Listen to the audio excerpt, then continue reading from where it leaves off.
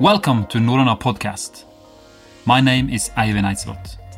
In Norröna Podcast, we want to inspire you and facilitate great adventures in nature by meeting exciting people and telling fascinating stories. In this episode, we will meet Johanna Stålnacke from Sweden, a great skier, climber, outdoor enthusiast, and an international mountain guide, living and working in Chamonix. We have set up a small podcast studio in her own apartment in downtown Chamonix, and we have this one specific question for her today: how to become a mountain guide.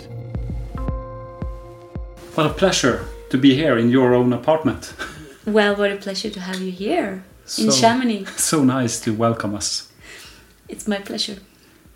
You look so happy and strong. Have you been in the mountains today or?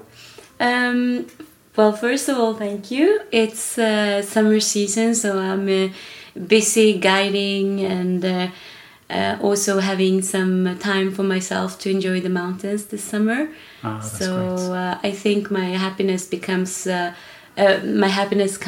of a greater balance between work and play for me this year. So, well, this summer especially. The famous work balance. It's not easy to achieve that one, but I think this summer I have a good key for it. Yeah. So. We have to get to know you. Where do you come from originally? I am originally Swedish. I was born in the north of Sweden. Yeah.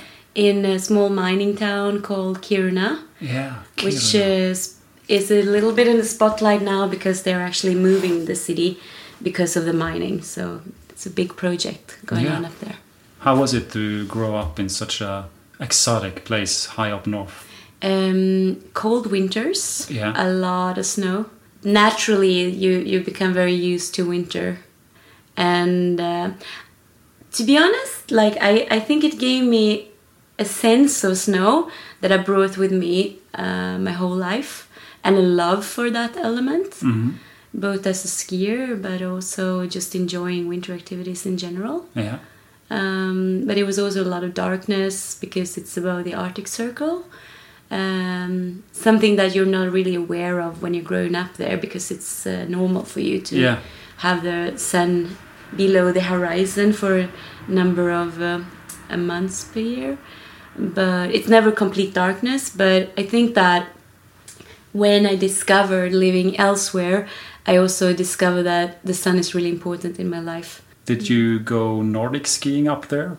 I did, but it was definitely the downhill skiing that became a big passion for me. Yeah. And was skiing the reason you moved out of Kiruna as well, or was it something else? First time I moved, it was because of music. Ah. I entered a music high school in Stockholm at age 16. Okay. And at that time, leaving Kiruna, it also opened up my eyes for climbing. A lot of sports climbing around that area. Mm-hmm. And my sister had started climbing and I got introduced by her to the climbing. So that was music, and then climbing further on led me to explore France. Yeah. I went to study in France because I wanted to go climbing actually. So climbing became your big passion? Yeah, for a number of years throughout high school when I couldn't ski as much due to living in Stockholm, I really got bitten by the climbing bug. Yeah. I started doing a lot of competition in climbing and later on when I had done a lot of backcountry skiing and I realized that as a climber I could also approach the mountain differently with skis. That really opened up my eyes to ski mountaineering. Yeah. So climbing is the reason you discovered the big backcountry possibilities in skiing as well? I think it definitely is what brought me to the Alps. Yeah. And allowing me to see all the great possibilities of adventure combined climbing and skiing, all the things that we can do here. Do you remember your first time in the Alps? Yeah. When was that and where was it? Actually, it was on a school trip. During high school, we went to Austria, to Sölden or Salbach. Yeah, Sölden. And that area. And I was just amazed by the views of the mountains. But that was early. Like, it took me another few years to come back to the Alps, and that was for climbing. And I was actually participating in the World Cup in Chamonix. Oh, you were? Difficulty lead climbing. Yeah. In 2006, a very short little time when I was doing sports climbing as a competition. But you participated in the World Championship. In the World Cup, one event. How did that feel? It was a bit of a turning point. Yeah. Because up until then, I had been living in Stockholm and done a lot of sport climbing. It was my first trip to the Alps. And I was curious to actually do a lot of sport climbing and continue doing competitions. But I'd also spent the summer in Zeus doing outdoor sport climbing. And then coming back to the competition, I realized that I wasn't as thrilled as I thought. And I also, funnily, felt that it was the focus and the focus on things that I didn't really resonate as much with, like body focus. Like, all the sports climbers, they were so skinny. Yeah. And I was skinny and muscular, but I felt almost a bit big and fat in the isolation next to these very, very skinny ladies. And also, like, the mentality of the competition sport climbing, I felt like I had passed that stage. Yeah. And it was a bit of a turning point after being in Zeus for a few weeks climbing and really enjoying the outdoor sport climbing, to go back in the competition and see that contrast. So that was actually my last big competition. It's good to have that kind of turning points in your life. Yeah, I think it was a good one, and it led me to open my eyes to look above us here in Chamonix, look up, because the venue is like in the middle of town, and you look around you and you see all these magnificent mountains, and like, I want to go there and there and there. And I remember I bought my first ice axe on my next trip to Chamonix. Yeah, you did. And then I was like, okay, I'm gonna learn how to do this now. What's your favorite activities today? Is it possible to say something about that? Climbing or skiing, or is it both, or is it? So I am a very, very passionate skier. Yeah. If I would have to choose only one activity, it would probably be skiing. However, I'm also a big fan of summer activities. So the fact that climbing really relates to summer. I mean, you can do winter climbing, ice climbing, that's great. But really, like the rock climbing, I really enjoy that too. And recently I started to learn to paraglide. Okay. So I think... it sounds so funny, but also scary. Yeah, when you just mentioned the word paragliding, because when we see paragliders here in Chamonix, they are doing all this crazy stuff in the air. They are really skilled, and it's definitely scary sometimes to get used to this new element. For me, the element of air is something that I've never really explored until now. And I find the sensations extremely impressive. And yes, it does scare me, but it also gives a great reward to be a beginner in something and feel the progress that you have in the start. And it's more like, it's not about the performance for me when I go flying. It's about the internal challenge of feeling the wind and coping with the feelings and the emotions, and trusting myself in the air, and it's different. Yeah, I don't have any great performance goals at this point of my paragliding career.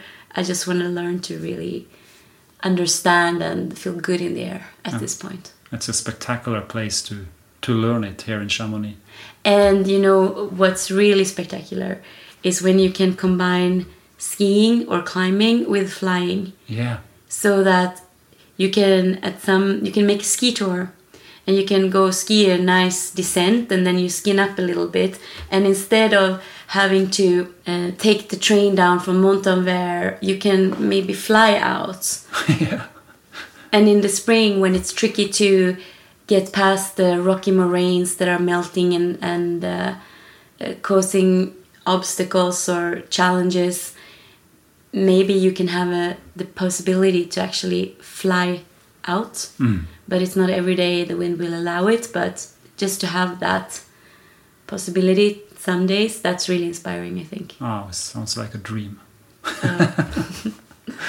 But now we're sitting here in Chamonix, and you're here working and living as a mountain guide. And that's a big, big dream job for many of us.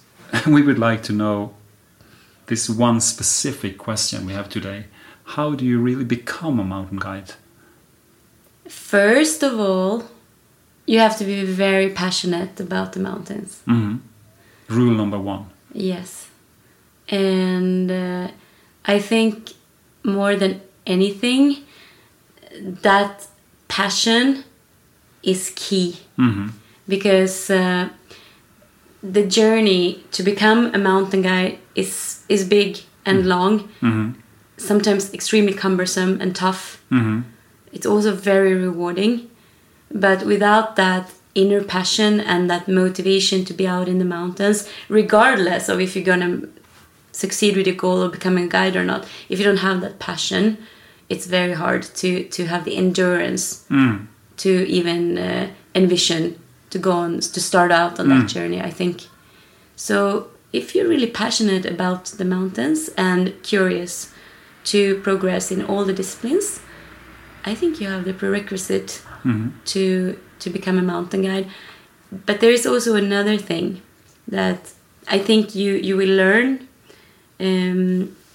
through this journey, and that you will find is also a very crucial factor if you are going to succeed and enjoy being a mountain guide, is to work with people. And you have to enjoy to work with people. Yes, because it's a people job.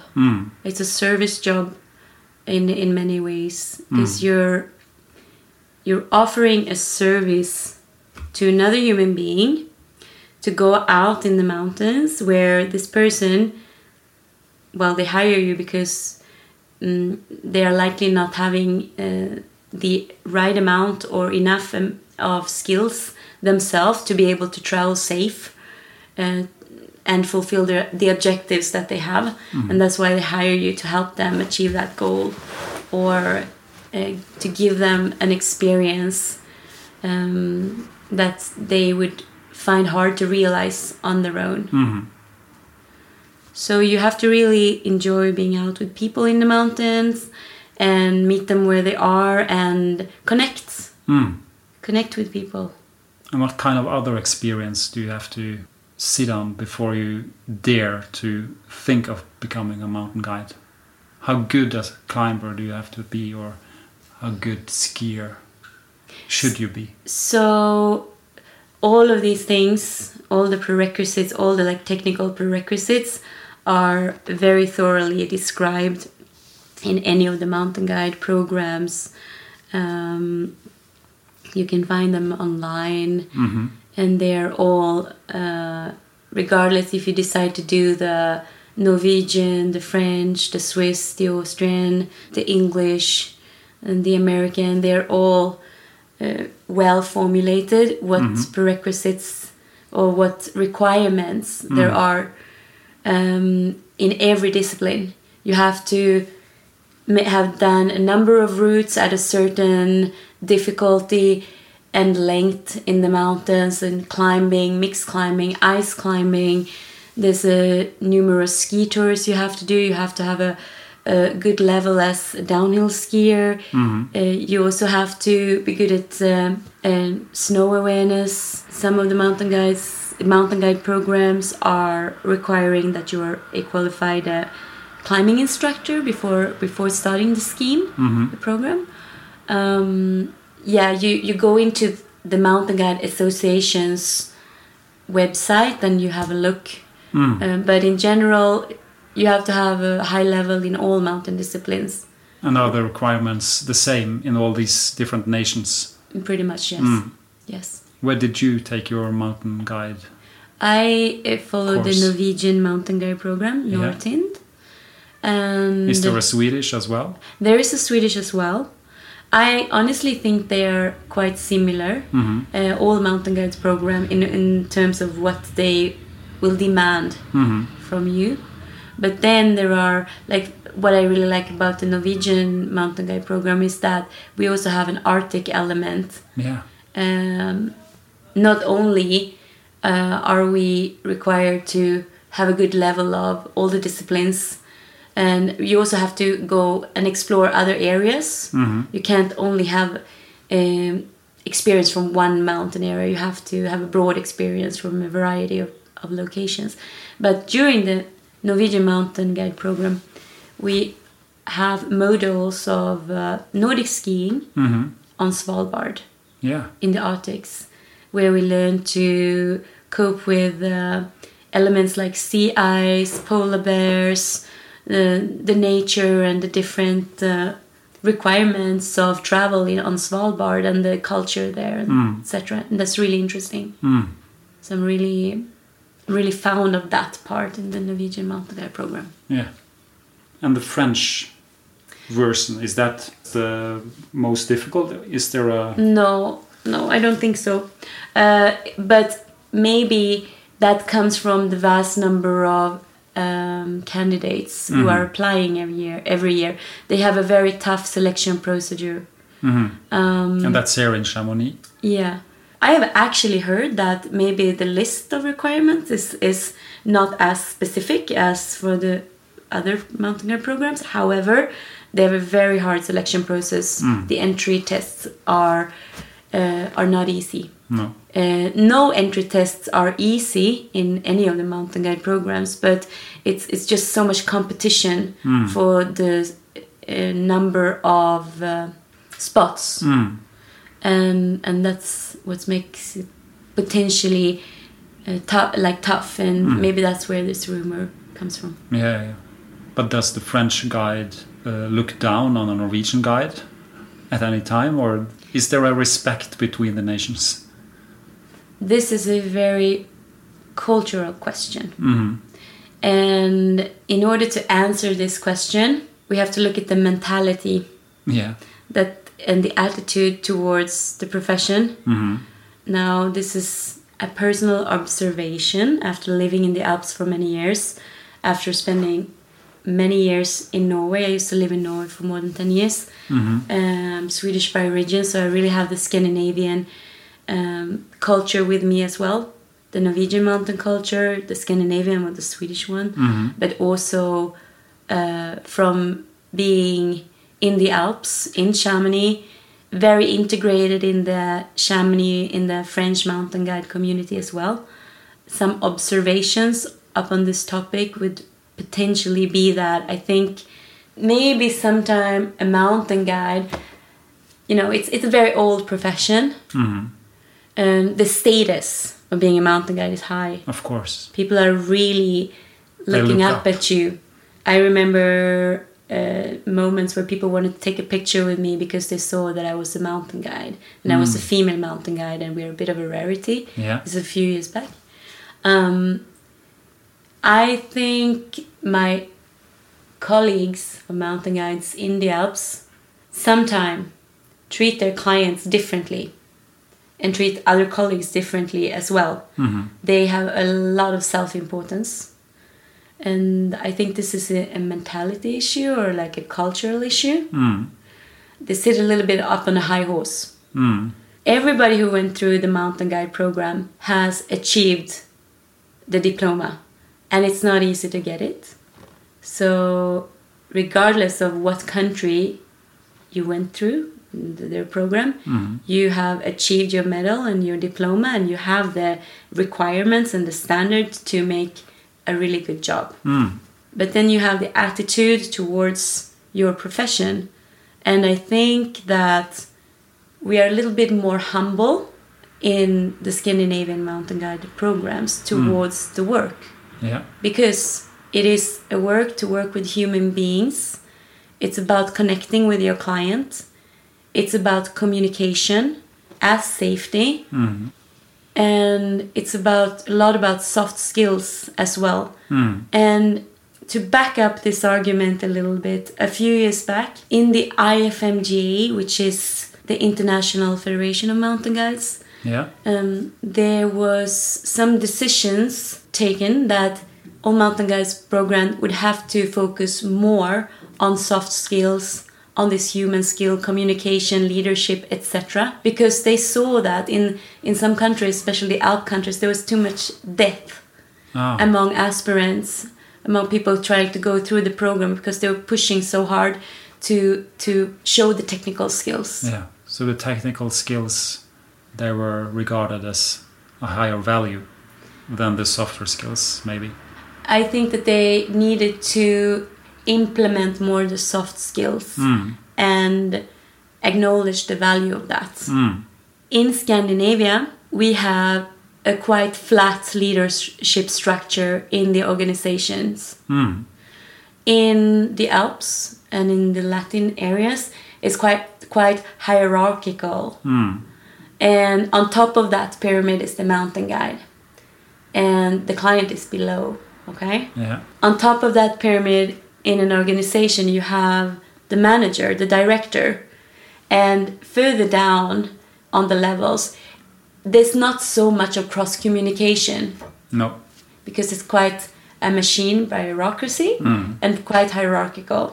Now, in Scandinavia, we don't really have that leadership or that organization structure in the same way. It is okay for someone who is a little bit further down the ladder to actually have a conversation with the manager on the higher level. It's not so unusual. And we also ask for this. We want to have transparency between those levels. So as a mountain guide, I am used to, when I work with Scandinavian clients, that they want to know, they want me to be transparent, they want me to explain, why are we doing this? It's not because they're questioning me that I'm doing a bad job, but it's because they expect me to share this. Of course. And they want to learn. But most of all, they are used to this from the organization climate in Scandinavia, the transparency. The benefits of the social democracy. Exactly. And on the contrary, sometimes I have realized that when I use the same transparency and I really want to include my clients to make them feel like they're part of the decision so that they can learn, and when I have that leadership style with some of the more Latin clients, like the French or the Italians or sometimes the Swiss, they look at me like, why is she asking us this? Doesn't she know her own job? And all I try to do is to teach them something and make them think and, give them tools to reflect upon, But they're not used to that. They're not used to being involved in that way. They're more used to having the guide, pulling the rope, not saying so much, and we go to the top, and if you complain and if you don't do things right, they're going to tell you off, or like they're going to not be so happy with you. So it's a cultural thing. Yeah.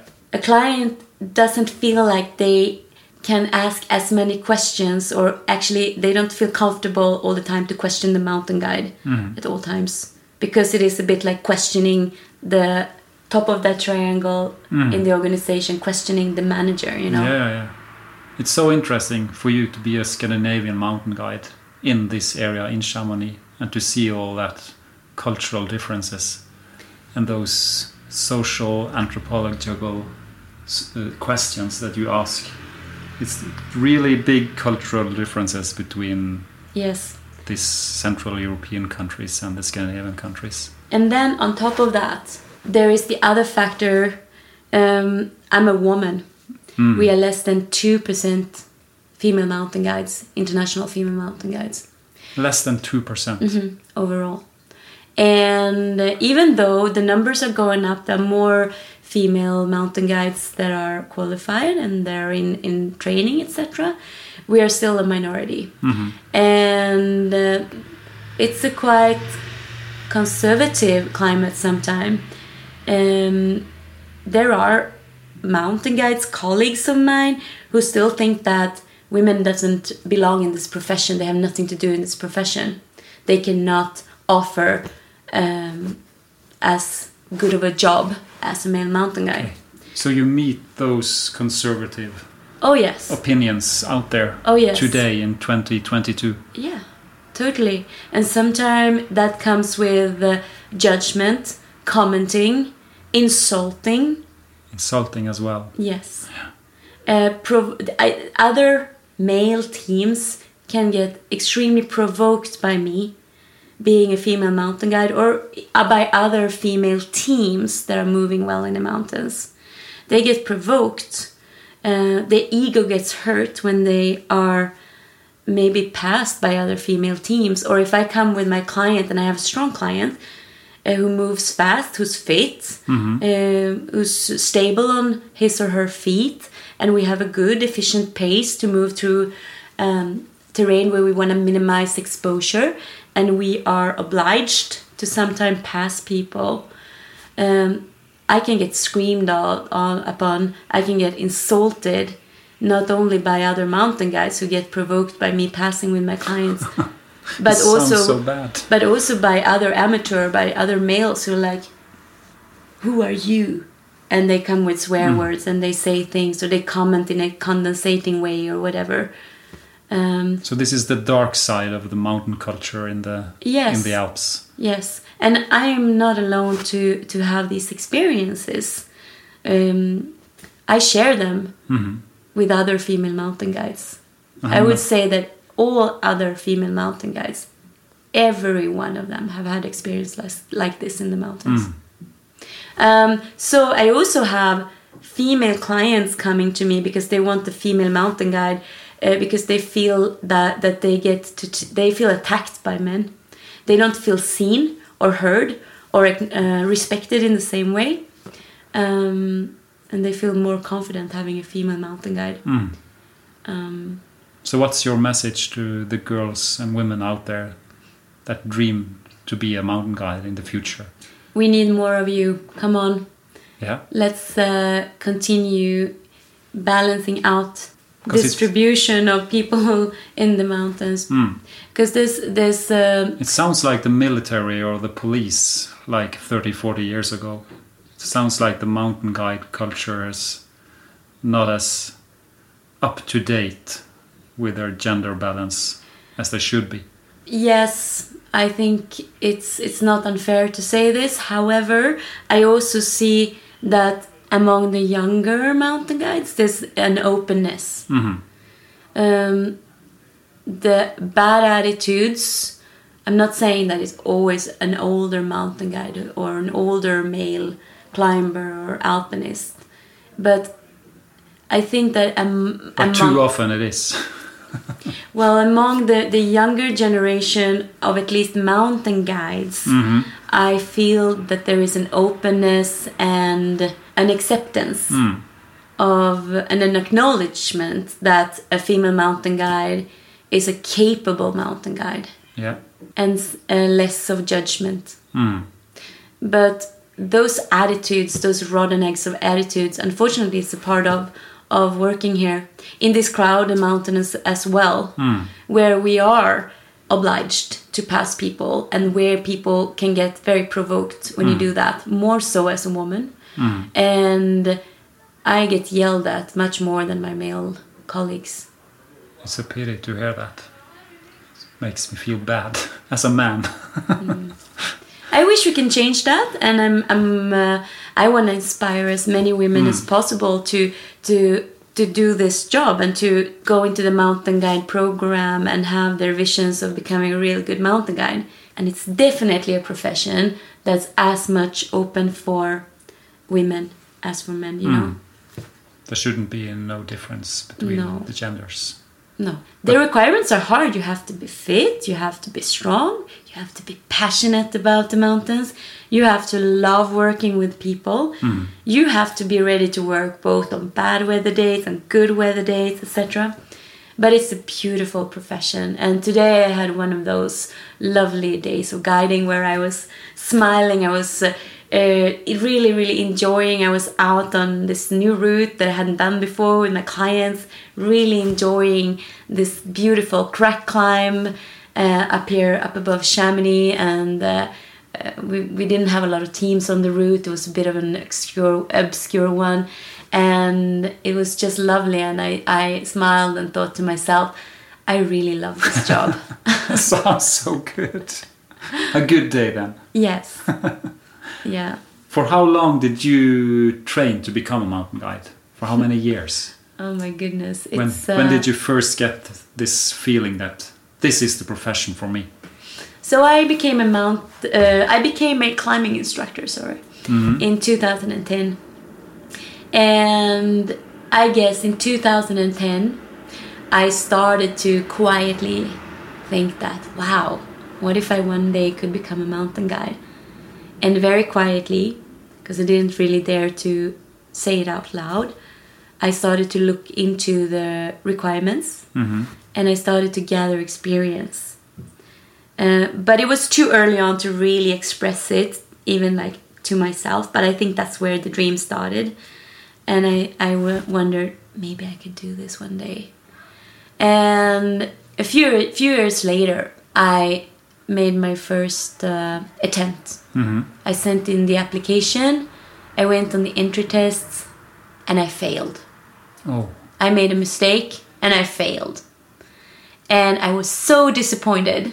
I was like, okay, brush away the dust here and like the disappointment, like, okay, we're gonna try again.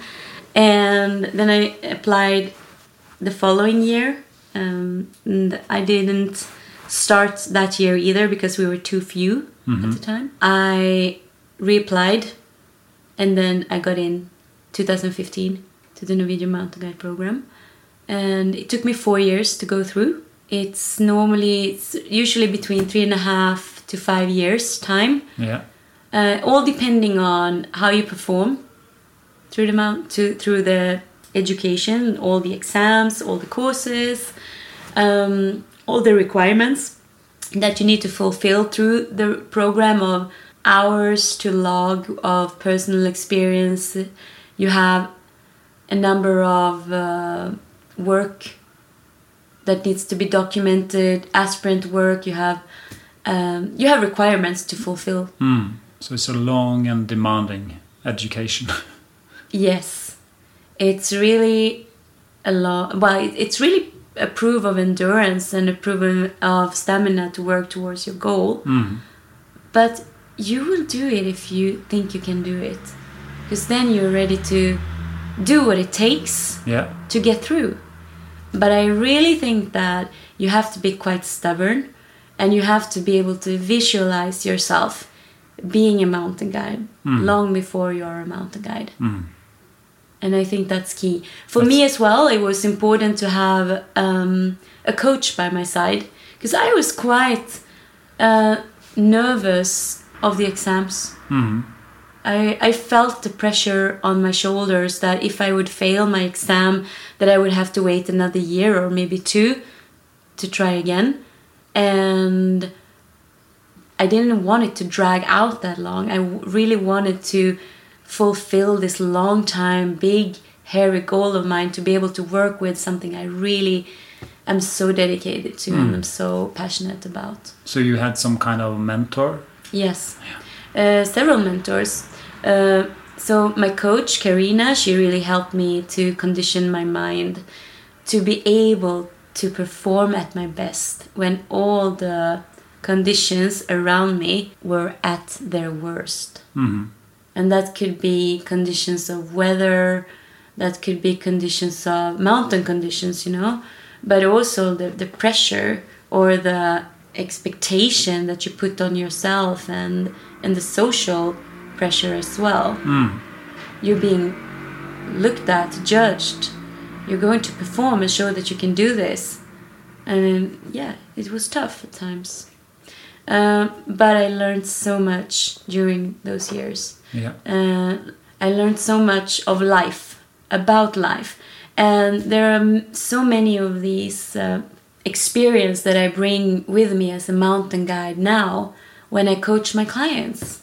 Because I want to lift them. I want them to develop, to progress. Not only with like the technical skills, but I want them to progress with their life and see their capability and their possibility to develop. So you want them to develop as human beings as well? Yes. I want to, if I see that I can help them and they want that, I want to give them some tools, you know? And I think the mountain playground is the best school for finding out about your own capability as a human being. It's you can really raise your confidence in what you do, and you can bring that anywhere. In relationships with your family, at work, in the relationship you have with yourself in front of a challenge, etc. But also like how you deal with risk and danger and your own emotions and how you deal with your thoughts. It's super interesting. It sounds like a really good philosophy as a guide, and that you use the mountains and your guiding as a metaphor for everything else.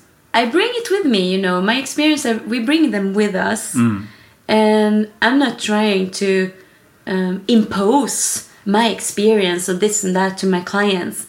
But when I see that I can give them some tools, and if they are open to that, I think it's a very powerful arena to pass on tools and share life. Totally agree. So how is an average day as a mountain guide here in Chamonix? You get a call and then you get another call and you decide where to go, and then it's a early start the next day, or how's your average day as a mountain guide? So usually my clients, I'm very happy to have a lot of returning clients and sometimes new clients too, and usually they book me well in advance. Okay. And like a year or half sometime a year, sometime more. Winter season can be quite hectic. Okay. But yeah, a little bit in advance. And we go through like, okay, what would they like to do? What ambitions do they have? What type of terrain are they looking for? What are their dreams and goals, and how can I help them to realize some of those? Then I never make any decisions of exactly where to go until on the day or the day before we're gonna go, when I see the weather, when I see how the conditions are, etc. And in communication with my clients. So I'm keeping things very, very open. Yeah. When I work from home, this is a garden of a mountain, like a mountain playground that I know inside out. I also have to my help a huge network of guides around me, where we pass on a lot of information about the current conditions on the mountains and stuff like this, and a library of guidebooks. And I love to go out and explore new routes if I can, and if that matches with the ambitions of my clients, I'm more than happily doing that. To keeping this like curiosity and excitement about being out there. So yeah, an average day, it's there is no blueprint of an average day. There is no average days. Well, I think you could have an average day if you work for the company, the Guide de Chamonix. Maybe if you go, they distribute tours in the evenings and they hand them out. So we have this client who wants to go there. Okay, Jean-Michel, you can take it there. Or we have this client who wants to go there. Oh, Caroline, you go there. But I don't work like that. No. Because I am independent. I have my own business, as a lot of mountain guides are. It's nothing unique. But I really try to choose a mountain objective that will resonate with the ambitions of my clients, with the physiques where this client wants to go, both externally and maybe also internally. It's really like in the communication with my clients, I get ideas of what could be appropriate objectives, and also like the level of the client, and to try my best to assess that level in advance, and to choose an objective that will be, you know, not biting off more than we can chew, but that is presenting to us a little bit of a challenge, but where we can feel mastery, where I can help my clients to feel that they master something and that they evolve. And then from there, when we know each other a little bit more, we continue that journey, and I can present other tours that I find appropriate or can be exciting, or try to, you know, present new things for them so that they open up their eyes and like, oh, I really wanted to go on that 4,000 meter peaks, and it's like, it's not a condition, but hey, we can go there. And I know you haven't heard about it, but this can be amazing because of XYZ. And if they say yes, I you know, openness, I ask my client, come to Chamonix or come to the Alps with an open mind. Trust that we will do something amazing, but come with an open mind, because that allows me as a mountain guide to pick objectives and present them to you in 360 degrees around here. Yeah, and that's so many possibilities. Yes, and we have 3 countries. I mean, we're in France, and we go through a tunnel, we're in Italy, and I go through the border in Châtelaire, and I'm in Switzerland. Within 2 hours of drive, I cover a vast amount of the Western Alps. It's a huge playground. Let me compose a great experience for you. And that's why you live here. You don't want to live in Kiruna to be a guide there, or in Lofoten in Norway, or in... These places like Lofoten, I used to live in Tromsø in the Lyngen Alps. I spent a lot of time there. I love these places. They're magnificent. But what's difficult with them is, if you want to work as a mountain guide all year round, it requires you to travel a lot. And, you know, our travel patterns have changed. Yeah. But also, from an environmental perspective, I'm really happy that I don't have to fly so much. And then, I mean, it's better to drive, or I can, you know, here we can take the bus over to Italy if we want, or we can take the, you know, we can share the transport in an easier way. I love living here because it also allows me to sleep in my own bed. Yeah. And I need that. To make a home. I need to have a home. I understand that. Yeah. As a guide, you need to have a home as well. You know, it's definitely a profession where we can be a little bit of like vagabonds, going away to travel and work all the time. And I think that's a personal choice. I love traveling, but I don't want to travel all the time when I'm working. No. And if I travel, I would like to also travel, you know, for my own adventures. And I really try to keep that balance. We were talking about this, to also have the energy and the time to go out on my own small adventures where I feel that I can put myself to play on my level, and where I am physically, mentally, and where I get to really challenge myself. Yeah. Because when I'm guiding, it's a different challenge. And I understand that your level of skiing is on another planet than some of your clients as well. Yes. And your climbing as well. I've seen some of your skiing and some of your climbing, and it seems extremely high level.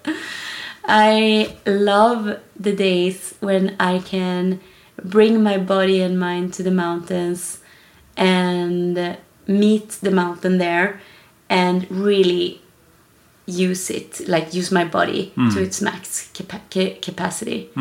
And I don't do that when I'm guiding. No. And when I'm ski guiding, it's very, very rare. And I have really strong skier clients, but it's very rare that I get really tired in my legs when I'm ski guiding. It's just a different technique, you know? Yeah. I guess when I ski for myself, I can use a different speed. That maybe requires more strength, yes, more technique, yes, but it also allows me to save the energy. Yeah. So I can't ski like that when I'm guiding, because then I will leave my clients behind. And I don't say this to sound like cocky or anything. That's just the name of the game. I think it's a fact. I think it's a fact. But I do have really strong skier clients, and we do some amazing stuff on all angles and different type of snow and different type of experiences: ski mountaineering, steep skiing, free ride. We drop cliffs sometimes. We go on ski tours. Sometimes we just do mellow tours on the glacier, looking at the views. You know, I adapt to who is my client. You don't have to be a professional athlete to be my client. I was having an amazing day with a 70-year-old lady skiing the Vallée Blanche this year, and I took her down to some amazing terrain in the crevasses, and she started crying because it was so beautiful, and it really touched me so much. She did. And it was one of the most memorable days of the winter. Yeah. There's nothing extreme about the ski ability there, but the environment is so beautiful. And an experience for a lifetime, both for her and for you. We must end this episode, unfortunately, but we have some questions that we give to every guest. What is your go-to Norröna clothing when you are guiding here in summertime? I really love the BT Horn Gore-Tex jacket, the light one.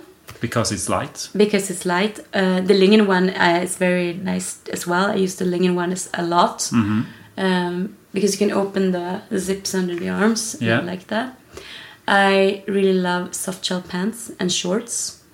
And then the lightweight down jackets are amazing. Yeah. And this is the Chamonix climate. So you use the Norröna products for this kind of climate. Yes, totally. But if I'm going to highlight one Gore-Tex product, I really want to highlight the Lingen shells.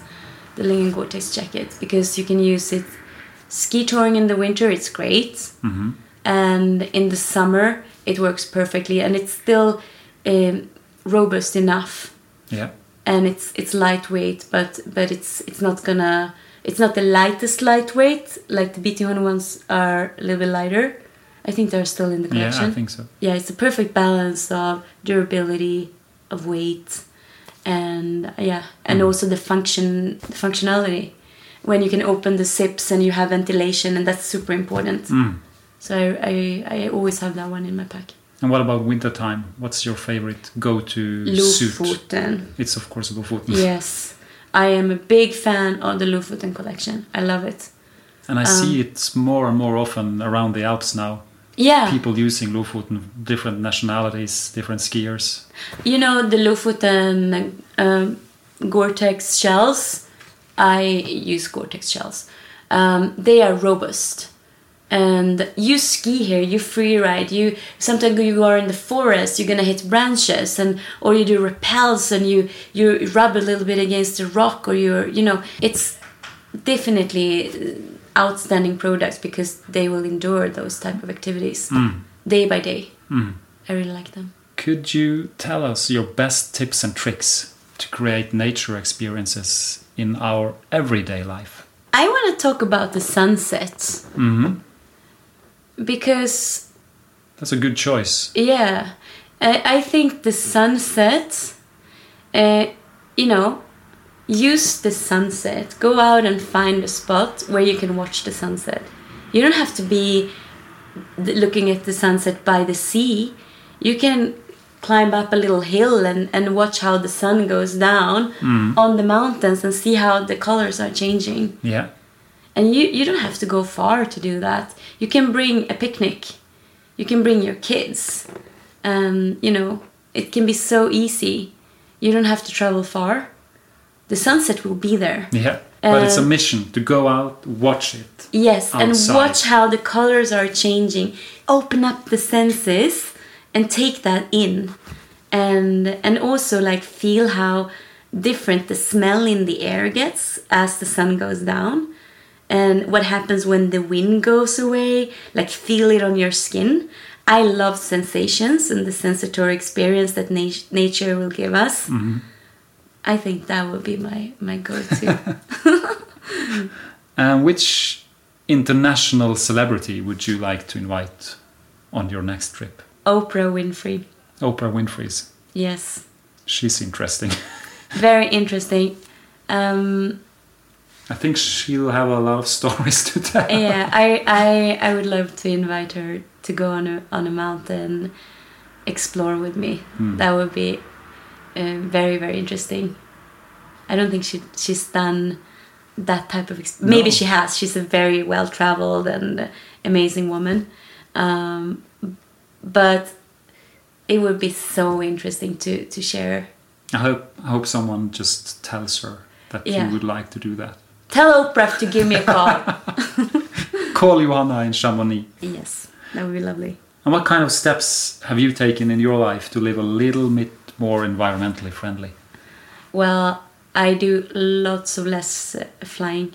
Yeah. But I do heli skiing, and I get a lot of reactions upon this. Because you heli ski? Because I guide heli skiing sometime. And then you get some hate on your Instagram account? Yes, because people think you have to be either black or white. And they say, oh, you're a hypocrite. How can you love nature if you go heli skiing? Well, I think we have to ask ourselves, how can we in our daily life have focus on nature? We can't be good at everything. We can't... if we are going to be really black and white, we really have to look at everything we do. And where the products come from, how do I travel from A to B in all directions, and like the clothes I'm buying, they also come here with transport. I mean, I think it's very hard to be perfect, but choose a few things in life and try to make it better. Yeah. I try to be more mindful about how I eat. Yeah. I've cut down red meat. I very, very rarely eat red meat. And I try to be a bit more mindful about the fish that I buy. And I buy more locally produced stuff. And stuff like this. That's something that I've changed recently. Like if I look back, how I used to eat 2-3 years ago and how I eat now. And honestly, I think that focus has also helped me to live a healthier lifestyle and be stronger. Because I'm more aware of it. What's your favorite soundtrack then? When you go skiing or when you drive towards the ski lift in the morning? I am a big, big fan of electronic music. Okay. Yes, that's what I listen to. So what kind of artists? I like techno. Yeah. Hard techno? Or? Different. Sometimes melodic techno, house, deep house music. When I'm training, I want it to be like the BPM to be quite high. Yeah. Following my mood. I went to music high school. I'm a singer. Yeah. I have this lyrics that really get deep on me. And sometimes I get so caught up in listening to the lyrics that it's getting annoying. Yeah. So electronic music, I listen to the rhythm, the sounds, and it's taking me on a journey. So when I need that journey, when I'm out running or ski touring, it boosts me, and it sometimes goes hand in hand with the nature experience, and I just love that. That's what. And is there one electronic artist that you would recommend us to listen to? Oh, there's so many. I really love this woman. She's a DJ. She's called Nora and Pure. Nora and Pure. She's if you are like a beginner electronic music techno, it's a good one. She has every week she publish online on her different channels a mixtape of electronic music. It's a deep house and dance music, and it's really good. I think it's very variety. Other electronic music that I like the Afterlife, Tale of Us, Mind the Gains, these guys, and I like some hard techno like Emily Lenz, sometimes Lily Palmer. I like Boris Brejcha. I don't know. Do you know any one of these? Yeah, some of them. Some of them? Not all of them. Okay. They can be so many good recommendations. Yeah. No, it's it's a variety. I can mention a lot of them. Oh, so good. Download SoundCloud and you'll find out. I have SoundCloud, of course, but I will download these ones. Awesome. Is there anything else you would like to add in the end? Like to say a kind of a life motto, or do you have a life philosophy? you want to share with us? I have something written on the register plates on my car. Yeah. I chose a quote to put under instead of normally it says where you bought the car. Yeah. But on my plates on my car it says, "Do what you love what you do." Ah, that's a good one. So it's simple, but yeah, that's mine. That's a life philosophy. And it's on your car as well. Yeah. So everyone knows. Well, Thank you so much, Johanna. Thank you, Eivind. It was a pleasure. Hope to see you again soon. Likewise.